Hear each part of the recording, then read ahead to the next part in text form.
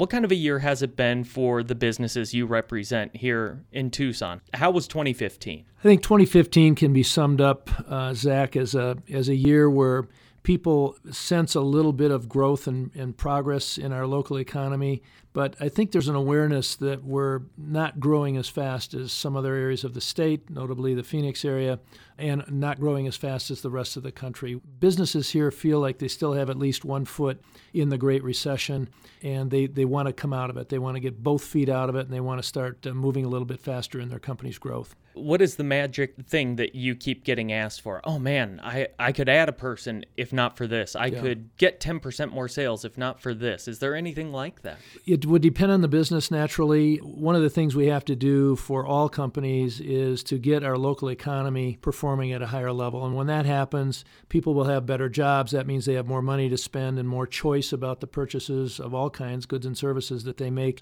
One of the things that I'm hearing more and more about is that local companies are having trouble finding qualified talent. Workforce readiness and qualified workers has become a really emerging issue over the last 5 years, but that's a theme that I hear from time to time.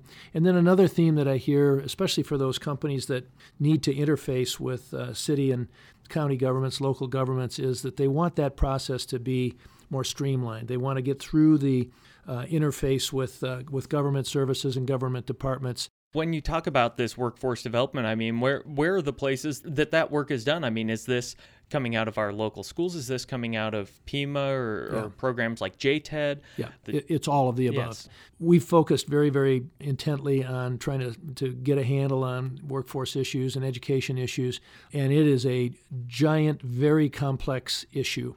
It's not just funding. Although we're a big proponent of raising the level of funding for schools, and that certainly is a big component, but the funding alone won't solve the problems. We have to have parents that understand the value of education, make sure their kids go to school. We need parents who read to preschoolers to make sure that they have a degree of literacy when they go into kindergarten. We need to make sure that high school kids stay in school and graduate. The difference in lifetime income for a high school grad versus a high school dropout is enormous. There are lots and lots of factors that drive educational outcomes right now. We're working on the ones that we think we can deal with effectively, but there are others that we're not addressing at all that other organizations are, but it's going to take all of us working on it together. So as we're going into 2016, when you're talking to officials, when you're talking to politicians, what's going to be the message when you say, hey, here's how we get Tucson up and going. Here's how we get kind of those middle tier businesses, not the startups, not the big giant guys. Yeah. How do we get them going? Yeah. I would say two things. One of the slogans that we have here at the Tucson Metro Chamber, and we sign all of our emails with this slogan, is that the best weapon in the war on poverty is a job.